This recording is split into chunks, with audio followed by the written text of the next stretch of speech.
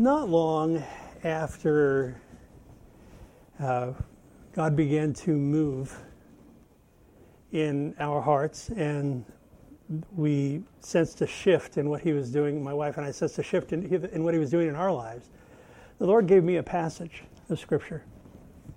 I was in Colorado. My wife was preparing to move to Colorado with me, and God had other plans. It was after I had the initial contact with the guys here, and we were just simply praying. And I couldn't know at that time that I would be sitting here, that was in April, that I'd be sitting here in October sharing that word with you. And again, what a privilege it is. Hadassah was a young girl. Her parents had died. She was orphaned. She had a cousin that was older that decided that she shouldn't be alone and became a father to her. They lived in a foreign land. They were surrounded by their own people, and yet their people were strangers in a strange land, much as we are.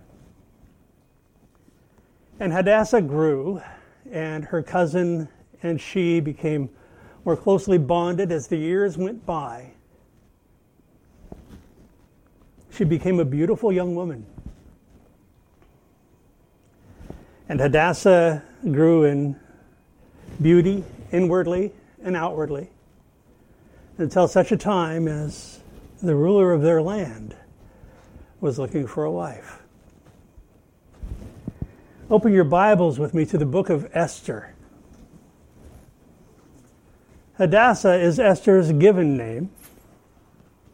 Esther was her new name, in much the same way as Belteshazzar was Daniel's given name. And yet Daniel was his name going forward.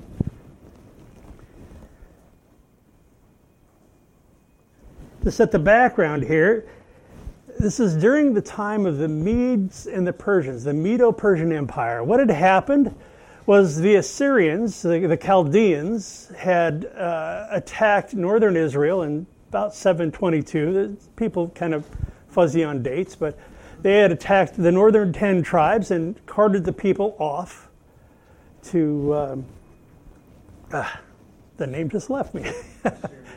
Well, to Assyria, yeah, exactly, but to Nineveh, which was the capital of Assyria, and there the Assyrians were the ruling world empire. And then a couple of hundred years later, about 536 thereabouts, the Assyrians were weakening, and then the Babylonians were coming to power, and the Babylonians were actually the Chaldeans, the Assyrians being separate.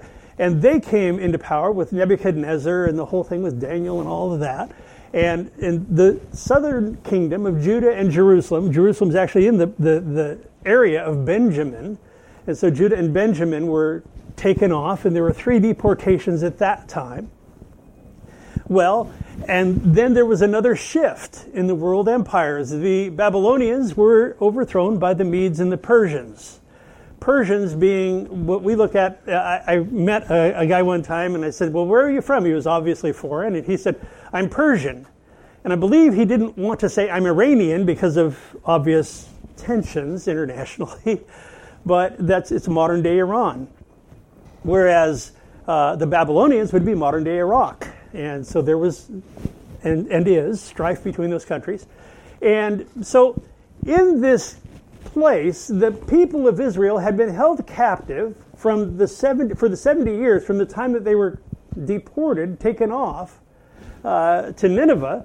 And then when the Babylonians came in, there was a shift in world powers, and then from there the Medes and the Persians. Now when the Medes and the Persians came in, there was a king named Cyrus.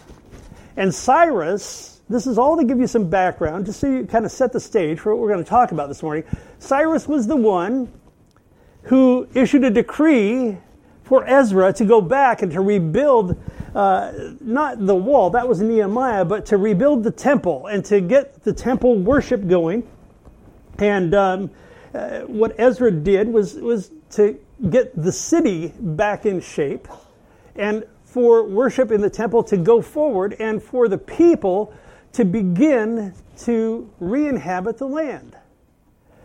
That was about 17 years prior to the days of Esther, of Hadassah.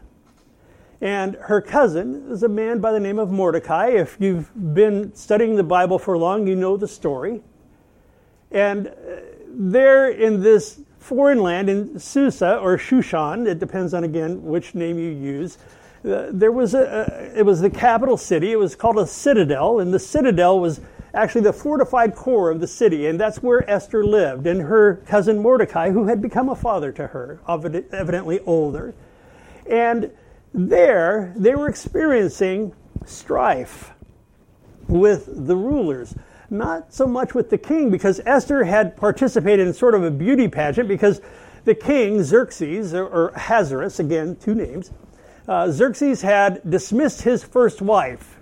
He was kind of a party guy, and had thrown this party and had invited his wife to come wearing her crown so that he could show her off. Her name was Vashti. And many commentators believe that that's all he wanted her to wear was her crown, and and she refused. She said, essentially, I'm not going to be on parade. I'm not your ornament, kind of a thing. And so she said no. Well, the king's counselors got together with him, and they said, well, if you don't do something about this, then all the wives are going to turn on their husbands, and they're going to think, well, we don't have to obey. Vashti doesn't obey the king, so we don't have to, toe the line. And so he dismissed her. Well, that left an opening for the throne, for the queen. And what was that, Francis? Lucky her. Anyway, so he dismisses her, and he sends out a search. He begins to do actually an empire-wide search. There were 127 provinces. This is a huge empire. And there are millions of people involved here. Well, so again, Esther finds favor in the king's eyes, and she becomes the queen. And then Mordecai now is in a position where he's a Jew, and he sort of warned Esther, don't reveal your nationality to the king at this point, because you might not be queen. And for obvious reasons, there was, again, strife between the people. So that sets the stage for what's happening in Esther chapter 4. Now, what had happened was, and we're going to start in chapter 4 here, but after Vashti refused to parade herself, and Xerxes found a new queen, and he crowned Esther, Mordecai, her cousin, father, let's just say her father, because he was a father to her, that's what it says. And Mordecai refused to bow to the king's people, to the bigwigs of the land. And there was a guy by the name of Haman. He was the equivalent of the prime minister of the land. And when Haman would go by, and he was a very arrogant man, and when he would go by, all of the people would tremble and bow, because he had the power to just kill them. And he had great authority. Well, Mordecai said, no, I don't bow to anybody here in Persia. And that really ticked Haman off. Well, Haman had so much power that he got together. He was drinking with the king. That was probably a problem then. He's drinking with the king, drinking buddies. And he decided that, I don't want just Haman dead. I want all of the Jews dead.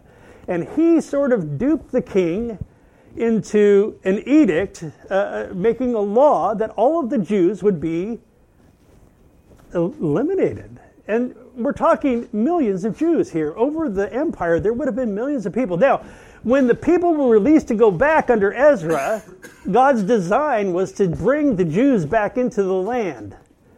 But only about 50 or 60,000 people went, and there were millions of Jews that had been displaced.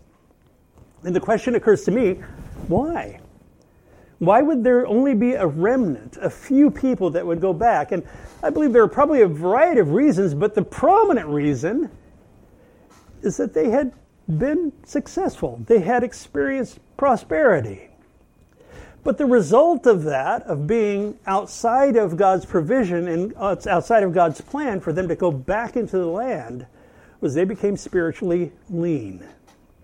And I'm telling you, folks, I know what that's like in my own life.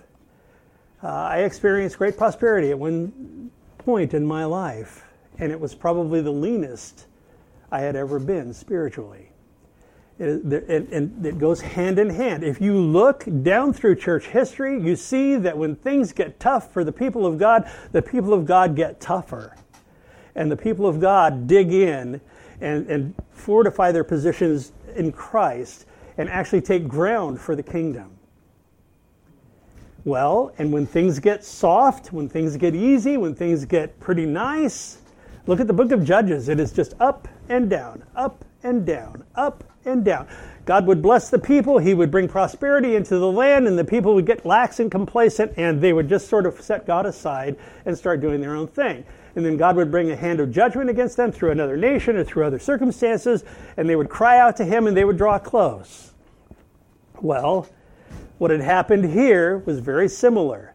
The people in Shushan, the people in Persia, the Jews in Persia had gotten kind of soft. And we'll see that revealed kind of subtly, but it is revealed in the text. So now here there's this edict that Haman has brought about that the Jews are going to die.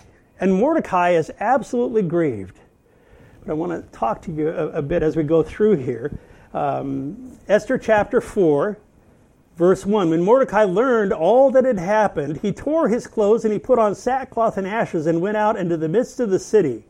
And he cried out with a loud and bitter cry. What's wrong with this picture? When things come our way, as Christians, what's the first thing we do or ought to do? Pray. We should. Why isn't Mordecai praying? You know, Esther, I believe it's on purpose. Esther's included in the canon of Scripture, and rightfully so. But the name God, the word God, is not mentioned in the entire book. You don't find it there. Is it part of the Scripture? Absolutely, it's part of the Scripture because it shows God's hand in a backslidden people's hearts. In redeeming, purchasing, in actually keeping his people, keeping the lineage, keeping his people and delivering them from the hands of the Persians.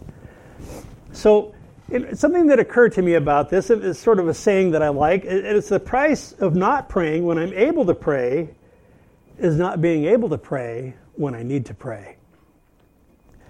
I remember years ago in my business, I had a number of employees, and we started every day with prayer. Every day. When it was just me, I prayed every day before I got started with work. It was just something we founded our business on Christian principles, and we were going to stick to it. And then when it was 1, we prayed. When it was 12, I was going, oh, Lord, this is getting expensive. But the Lord said, pray. So we prayed. And we saw God do great things through that business. It was amazing. It was an amazing time, and it was for a season. But and with our employees, we would hire these guys that were unbelievers, and I'd say, look, no one will ever criticize you. And my employees were under strict orders, especially the believers. Do not ever criticize these people for not coming in to pray, because legally I can't do it. But really, just philosophically, it's like, I'm not going to try to force these people, but I want to be an example to them. And so what would happen is I say, you want to go wash your car, you want to call your wife, whatever. We start at 7 o'clock, be here at 7. I'll pay you from 7 till 8 because that's when we pray. And if you want to come to pray with us, great. And usually these guys, they'd be out there in the shop, they'd be doing different things, and pretty soon they'd be coming in and they'd be sitting and listening to our prayers. And then pretty soon they'd be saying, well, would you pray for my wife or my kids? Well, sure we will. And then pretty soon they would start praying themselves, and it would be kind of stumbly and nervous, and I'm uncomfortable with this. And then pretty soon they're giving their lives to Christ. And I had the privilege of baptizing most of my employees. And it didn't, of course I was kind of tricky with them too, because I was stocking all of our trucks with teaching Bible studies. And I wanted to unhook the radios, but I wasn't going to go that far. But seriously, it was just a great time. But what it showed me was the value of prayer and the value of being disciplined in prayer to the point where it's easy to pray. It's easy to pray. I see my wife when we're out, and sometimes she'll see a homeless person and all that, and I'm not trying to put the spotlight on her. She doesn't like that. But the point is, I love when I see her. If there's a homeless person or whatever, I'll walk or I'll look over and I'll see her, and she'll just put her hand in, and I'll see them praying because she's unafraid to pray. She knows that the power is there. And folks, in our lives, we're going to talk about it as we go along here, but prayer is absolutely essential. Mordecai doesn't. And it's because I believe that his heart, his soul was lean. Good intentions. People out there in the world have great intentions. He's a great guy. He took this widowed girl, this relative, into his home and became a father to her. And he's highly principled and all of that. But sort of the sin of omission here is that he fails to pray. So he puts on sackcloth and ashes. Verse 4, so Esther's maids and eunuchs came and told her, and the queen was deeply distressed. Then she sent garments to clothe Mordecai and to take his sackcloth away from him, but he would not accept them. Now I believe that part of this too, now Mordecai, he gets up to the city gates, right to where the inner court's going into the citadel itself, and he's there now to be visible to Esther. And she sees this, and she wants to comfort him. She loves him, and so she wants to bring him comfort. He says, no. Esther, being sort of sequestered away from the rest of the population as the queen, wouldn't know what was going on with Xerxes or Haman or the things that are going on with her people. And she knows that she's a Jew, but the king doesn't. And so she's really kind of ignorant at this point. And Mordecai knows that, number one, he's grieved, and he's deeply grieved for his people, which is a good thing because God calls us to be others-centered, not self-centered. And so he sees that if I do this, I'm going to roll away the concern that Esther has. And so he doesn't.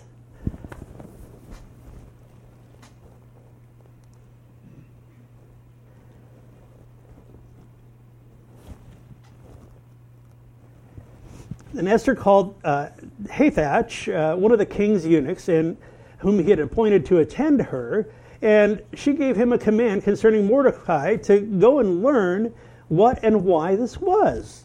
Verse 6, so Hathach went out to Mordecai in the city square that was in front of the king's gate.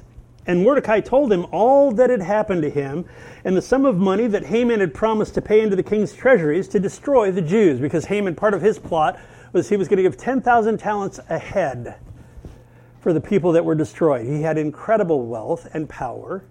He was a very prominent man, and he had the ability to carry it off. He was, for all intents and purposes, anti-Semitic. History is full of people who are anti-Semitic.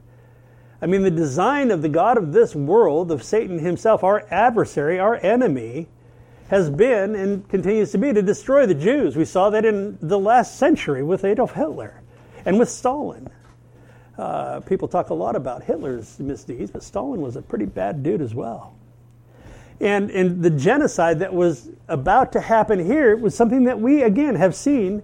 My wife and I, when we were in Israel, we went to the Holocaust Museum in Jerusalem, and it was an absolute eye-opener. Talk about a sobering experience that would bring one to tears, to see the things that were done to God's people. Because if we look at Romans 9 through 11, we see that the Jews are still God's people. He's not finished with Israel yet. We could get into that, and I wouldn't finish this message. I'm really tempted to rabbit trail, but I will stay on task here.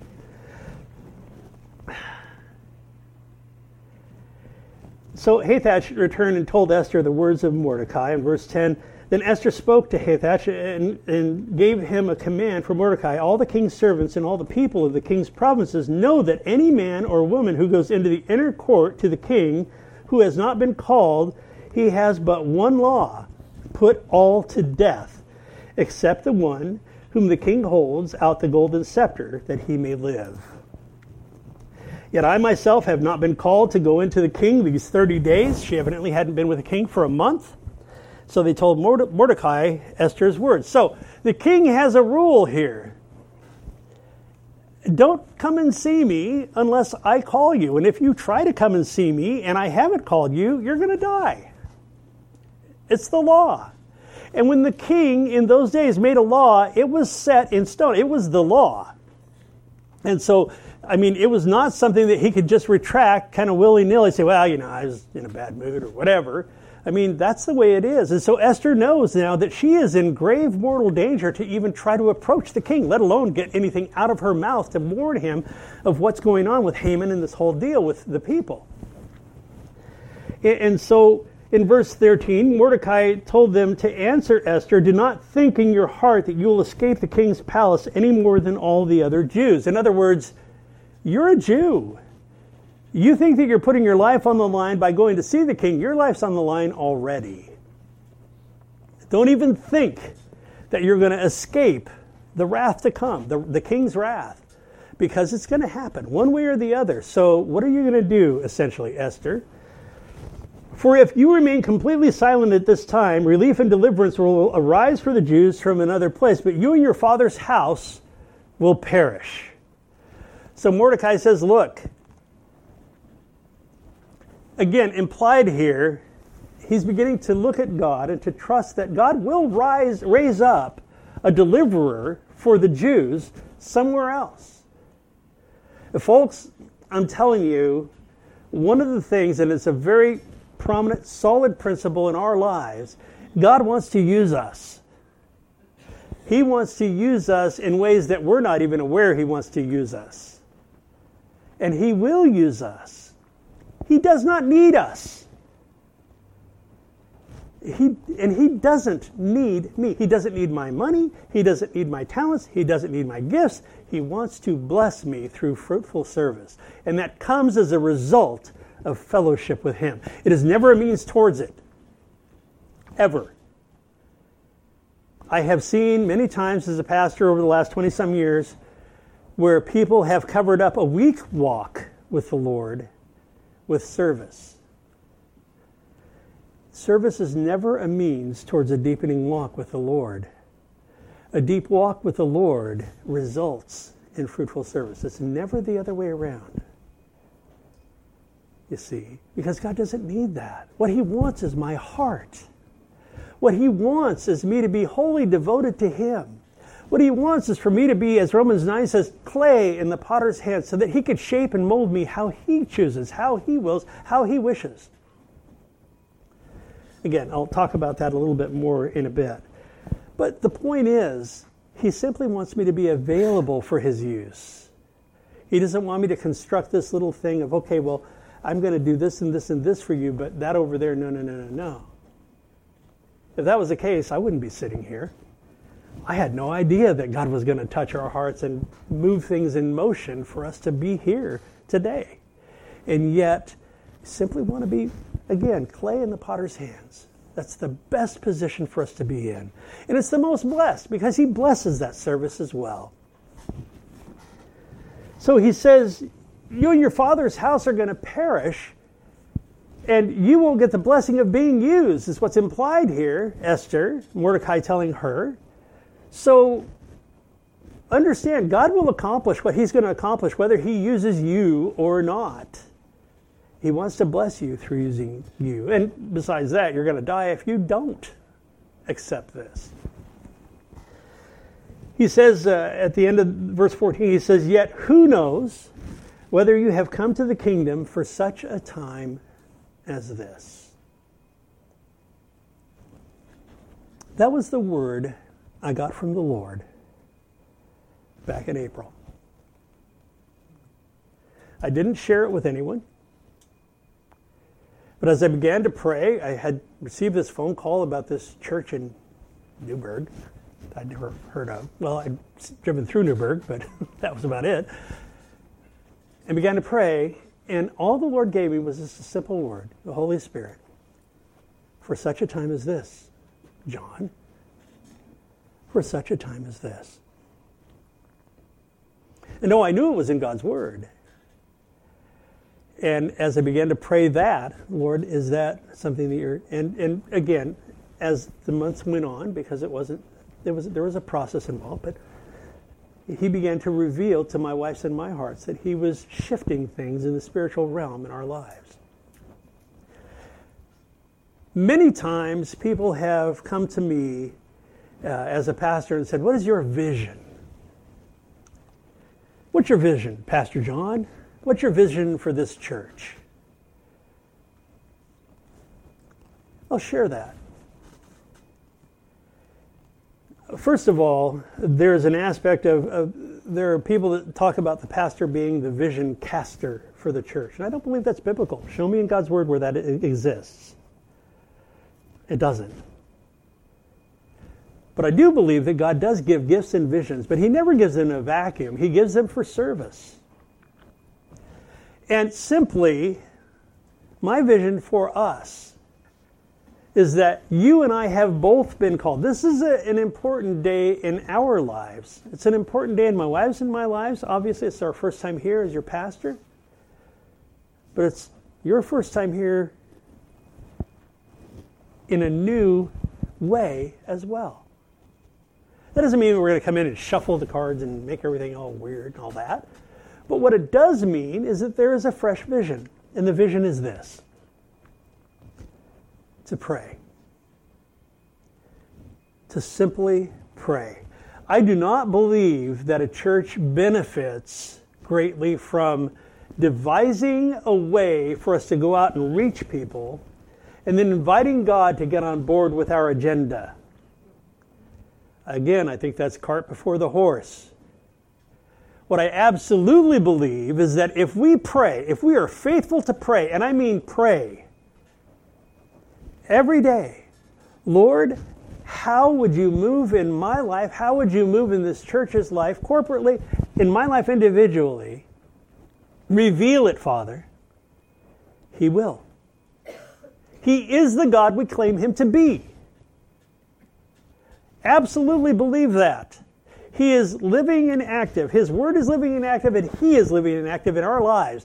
I was talking to someone the other day, and it was like, I remember D.L. Moody had a woman come up to him after one of his services, and she said, "Is God really concerned about the little things in my life?" And his answer to her really struck me because it was simply profound. And he just said, "Is anything big for God?" Really? I mean, the biggest thing in my life is not big to him. Does that mean he's unconcerned? No. He's not unconcerned with the affairs of our lives. He's very concerned. But he says, "I want you to seek me. If you'll humble yourselves and pray, I will heal your land." That's what he says. He simply says for us to pray. And as things shift, what he says for us to do is to not call him to adjust himself to us. But as things shift in the spiritual realm, we adjust our lives to fit what that is. Because he's the king. He's the one with whom we have to do. He is the one that has called us today, here, now, for such a time as this. Essentially, what Mordecai is saying to Esther is what God says to us. I remember my wife recently, I had a real strong exhortation to give a brother, an erring brother, before I left Colorado. And God opened the door for me to lovingly spend some time with this brother. And I talked to him, I don't know, a week or so ago, and praise God, he received it. And he's taking steps to grow closer in his walk with Christ, to cast off the world that had been just invading his life. And we rejoiced. And Stacy said, maybe that was the only reason that God called you to go spend 6.5 months in Colorado. And that would be one of those "for such a time as this" things. For such a time as this, I've called you to spend 6 months building a relationship with this man and then speak hard truths, but loving truths into his life so that I may get his attention, that he may grow, and that he may lead his family in the ways of God. I praise God for the opportunity. what he's doing here, folks, it's a new time. It's a new day. I told the guys, I usually do visuals. I'll put things up on the screen and all that, and we'll get to that. But this is more of a family talk this morning. We're excited to be a part of the family now. We're excited to come on board and to see, again, with you, what God wants to do with this body. Because it is for such a time as this that we have come. It is for such a time as this that you have come. And we want to walk together in this thing and walk this thing out. You say, well, we're just a little church. There's not a lot of us. That doesn't matter one iota to God. If you look in the book of Revelation to the letters to the 7 churches that are there, there is one church that gets a good report card. There's nothing that he can say bad about it. As a matter of fact, he has lots of things that are good to say about it. Of course, you probably know it's the church at Philadelphia. One of the things he says to that little church is, you have a little power, and you've not forsaken my name. You have a little power. It wasn't like the great big church that had lots of money. That one was called Laodicea. Didn't do well. But it was just a small group of believers that were faithful to stay the course, that were seeking the Lord. How would you use me? How would you use me in this community? How would you use me beyond this community? How would you simply use me? And that's exciting, because that's something that God is in. That's the vision I believe the Lord has given me, is for us to just sort of knuckle down together and to pray and to seek the Lord and to see how would he use us in this community in fresh ways. How would he take me out of my comfort zone? Because that's very often what he does. I believe that God has a big eraser. I draw this little chalk line around myself.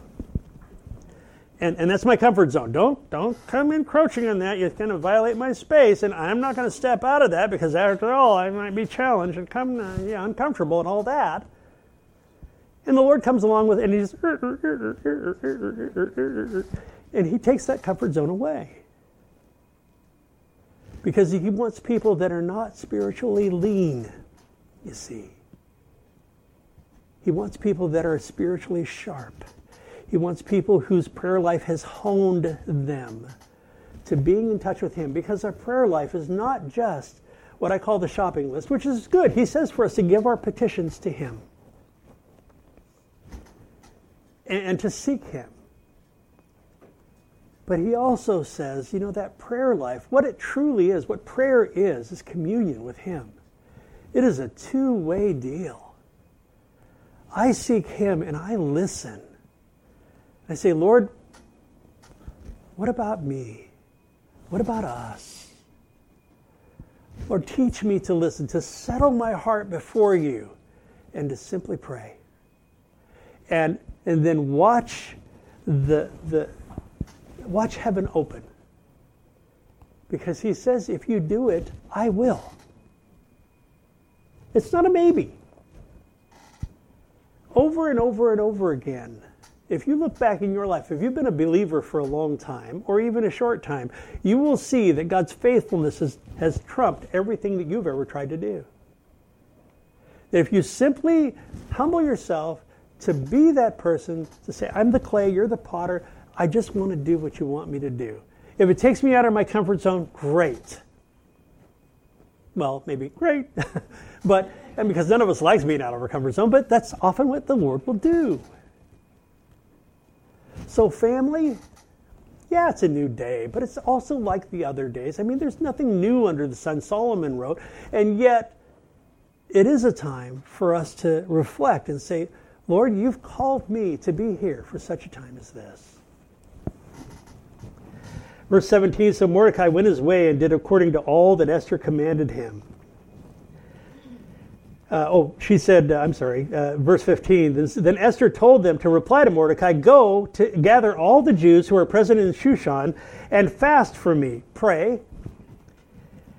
Neither eat or drink 3 days, night or day. My maids and I will fast likewise, and so I will go to the king, which is against the law, and if I perish, I perish. what have I got to lose, essentially? And so Mordecai went his way and did all according to that Esther had commanded him. She basically says, look, we're going to take this, we're going to elevate this to the spiritual realm. And let's see what happens. And I'm not going to go further in the narrative here, but the rest of the story is that God gives her favor in the king's eyes. He not only receives her, extends his scepter to her, which is a very, very good thing. He not only does that, but he hears her and he says, look, whatever you want, up to half of my kingdom, I'll grant it to you. And she says, well, I want to have you and Haman come to a party. So they go to the party that day, and he says, whatever you want, up to half my kingdom. Well, I'd like to have you and Haman come to my party tomorrow. So they go home, and the king can't sleep, and he remembers that Mordecai had saved his life some time back. And he wakes up and says, about that Mordecai guy, I want to bless him. And so he sets the things in motion to bless him. Well, Haman goes home, and he's all puffed up. Well, hey, Esther just wanted me and the king. Yeah, I'm a big shot. And really, you read it and you go, wow, this guy's totally full of himself. And he's like totally just raring to go to this whole party. And the king has decided to honor Mordecai. Well, Haman, in the meantime, has his people build a gallows to Mordecai because he's going to kill him the next day. So the king's elevated him. Haman is putting him down. The people's lives are still at stake. And when Esther opens her mouth finally and says, look, I'm a Jew, and you need to get rid of this whole thing, she gets grace in God, in the people's eyes, in the king's eyes. And he rolls away the whole reproach. He rolls away, he actually eliminates his own law, which was very unusual. The point being, prayer moves things. And it does. The people of God were resigned to lose the battle that was before them. Walking by sight, there was no hope for them. Esther was resigned until her fear turned to faith. I don't know if you're facing tough circumstances in your life today, or if you're fearful, or if there are things that you don't understand the outcome to. But I'll tell you, brothers and sisters, God is bigger than all of it. I know in the months leading up to today, my wife and I looking at different challenges that we've had, and what do we do with this? How do we work that and all? There have been a number of times where I've just looked at her and said, or she's looked at me and said, God's got this. He's got it. All he wants us to do is to step into that which he has. Does it mean that we don't get stressed out? No. You're not going to find some false, pious answer to this. Yeah, I get stressed out sometimes. Yeah, sometimes things sideswipe us. Sometimes that phone call comes. Whatever it is. It's really important to understand and know that God loves us. God loved these people. He wanted to use Esther to deliver them. If he hadn't used Esther, he would have used somebody else. That was what Mordecai said, and I believe it. He wants to work in us. He wants to show himself faithful. He wants to bring us comfort in the midst of the storm. He wants to pour out his love on us. He wants to pour out his love through us to others. He's a big God. And that he would love us so much that he would send his son to the cross for us is amazing to me.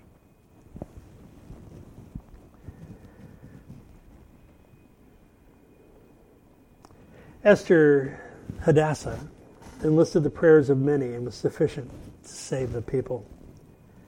Not only were they saved, but they would be given the power to completely vanquish their enemies. Because after Haman was hanged on his own gallows, the king said, now what do you want to do now? And they went after all of their enemies and actually had the king's permission to put them down, to get rid of them, to eliminate them. Turn with me to Romans chapter 8. I want to look at something real quick here as we wrap up. Romans 8, verse 31. The Apostle Paul has been talking about suffering. Prior to verse 31, he says, "For the sufferings of this present life are not worthy to be compared to the glory that's to be revealed to us." We suffer. We go through things. Individually, we go through things as a church. But Paul, encouraging the people in his day, the people in Rome, in verse 31, he says, of chapter 8 in Romans, he says, "What shall we say to these things? If God is for us, who can be against us? If he who did not spare his own son, but delivered him up for us all, how shall he not with him also freely give us all things? Who shall bring a charge against God's elect? It is God who justifies. Who is he who condemns? It is Christ who died, and furthermore has also risen, who is even at the right hand of God, who also makes intercession for us." Verse 35, "Who shall separate us from the love of Christ? Shall tribulation, or distress, or persecution, or famine, or nakedness, or peril, or sword? As it is written in Psalm 44, For your sake we are killed all day long, and we are accounted as sheep for the slaughter." Verse 37, "Yet in all these things we are more than conquerors through him who loved us." Why? I look at that. What does more than conquerors mean? Simply, in the world, if you're involved in a battle, you operate towards victory, obviously. Not so with us, not so with the church. We operate from victory, folks. The battle has been fought and won at Calvary. And when we are more than conquerors, as Paul states here, it is we operate from a position of victory. Considering that, where is fear? Where is fear? As we adjust our lives to what God wants to do, and he takes us out of our comfort zone often, where is fear? It goes away because we operate from victory. We are children of the King. "For I am persuaded," verse 38, "that neither death nor life nor angels or principalities or powers or things present or things to come." How many of you worry about tomorrow? "Or things to come, nor height, nor depth, or any other created thing shall be able to separate us from the love of God which is in Christ Jesus our Lord."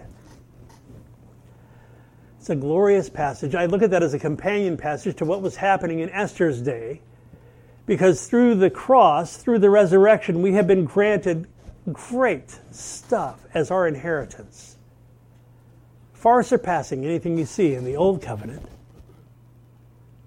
We have these precious promises, these precious truths. In closing, I want to look at a couple of things. Number one, why are you positioned where you are? Why do you work where you work? Why do you live where you live? Why do you go to school where you go to school? Why do you go to church here? You do what you do because God has assigned you there and here for such a time as this. For such a time as this.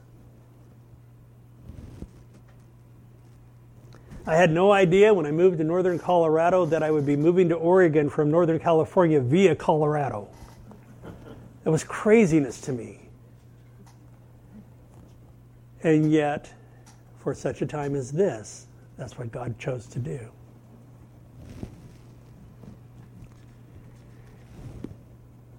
So pray, folks. And when you're done, pray some more. Seek him diligently. That means you put effort into it.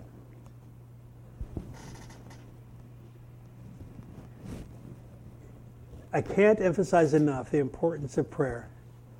The man who discipled me in the pastorate, went to be with the Lord last March, was 82 years old, very wise man.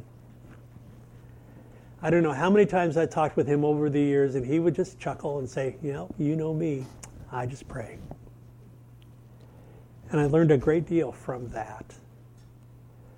rather than get out there and try to take things into my own hands and whip everything into shape and get this going, that going, and the other thing going and all that, and be busy, busy, busy like a hamster on a wheel, running hard but not going anywhere, I've learned the value of praying, waiting for God to reveal it, and then adjusting my life to Him. Huge, huge lesson. Because we don't walk by sight, we walk by faith.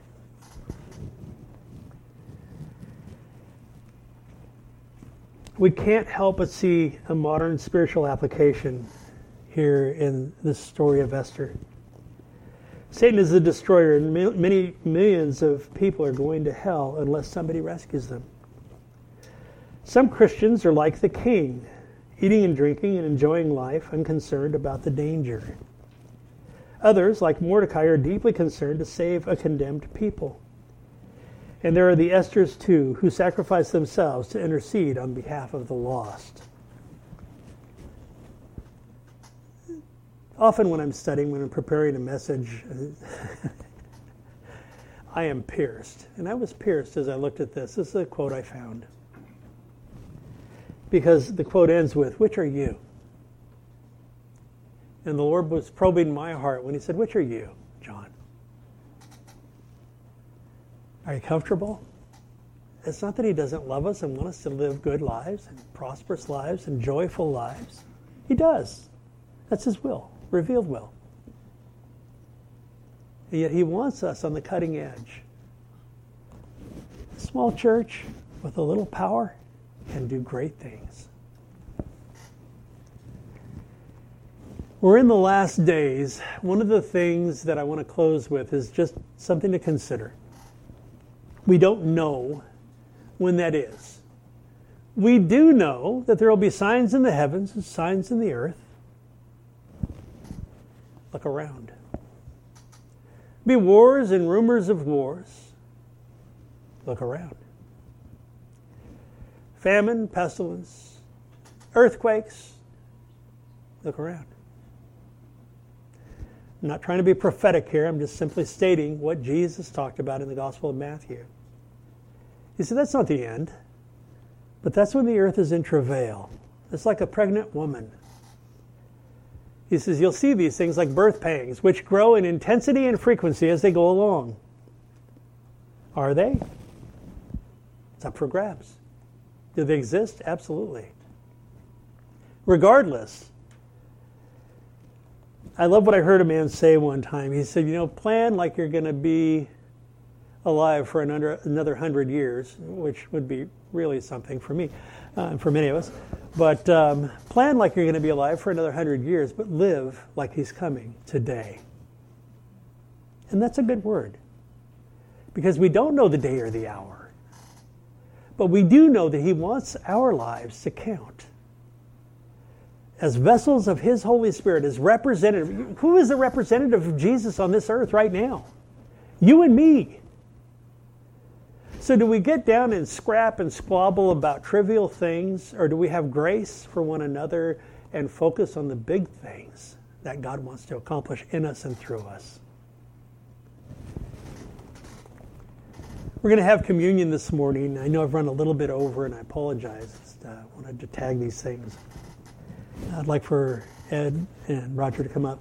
Would you guys pass out the elements, please? And if the worship team would come up also. Thank you.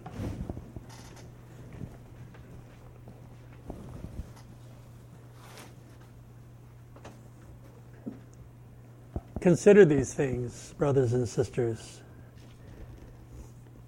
As they pass out the elements,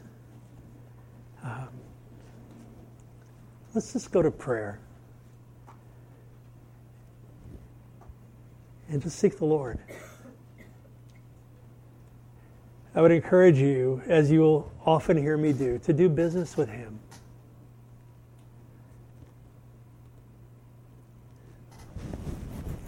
I love being in fellowship. I love hearing from the Lord. I love studying His Word. And as you know, because many of you have been here for a long time, a lot longer than me one day, He honors that. And He wants us simply to apply His word to our lives, to adjust our lives to Him.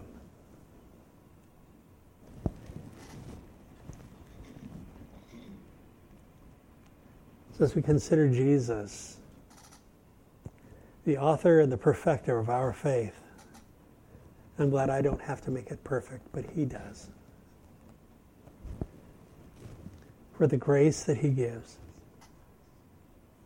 for His Spirit poured out.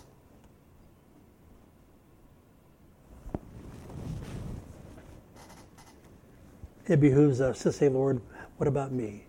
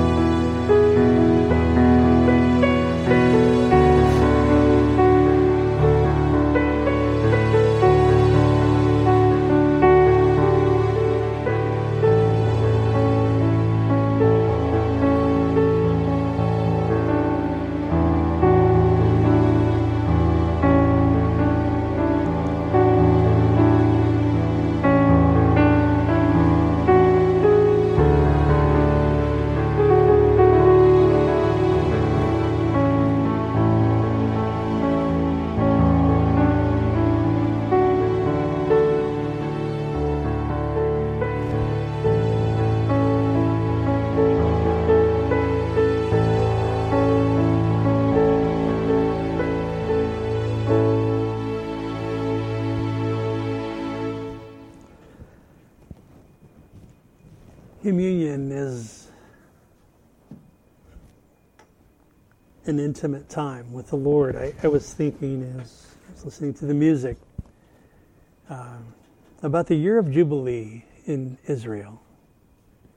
And the Lord had set it up for Israel to have a reset for their economy every 7 years.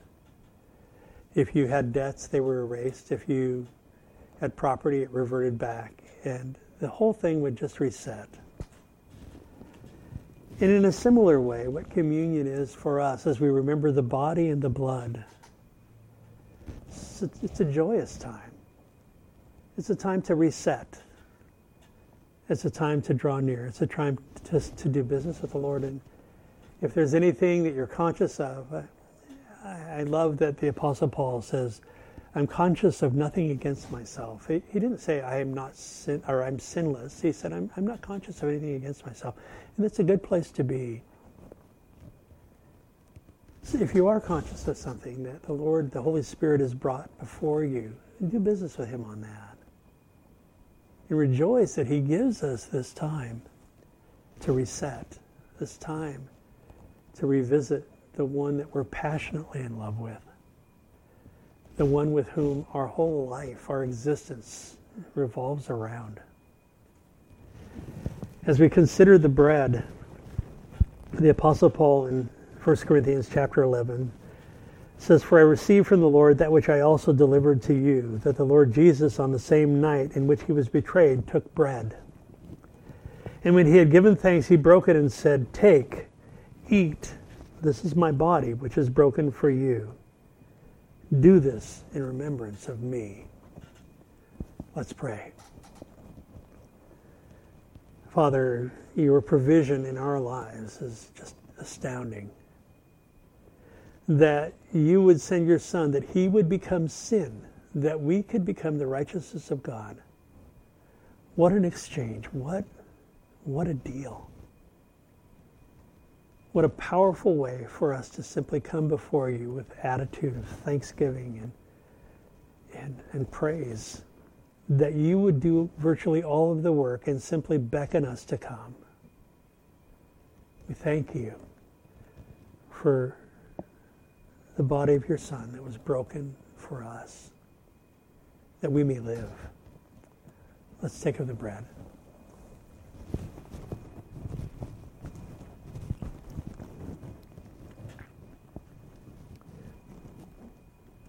In the same manner, he took the cup also after supper, saying, "This cup is the new covenant in my blood. This do as often as you drink it in remembrance of me." We're told in the Old Testament, the life is in the blood. God, knowing that the penalty for sin was blood, and that when Jesus' blood was spilled, it was spilled on our behalves to give us life. Praise him for it. Father, we again are more than grateful that your Son would go to that cross, that horrible cross, that wonderful cross, that he would take our place, that he would hang there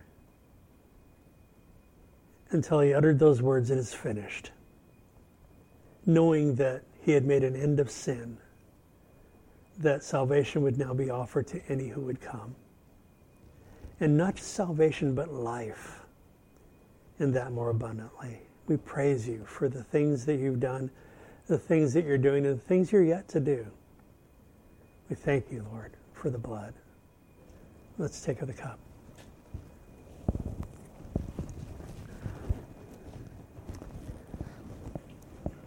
Next week, the Gospel of John, chapter 1, verse 1.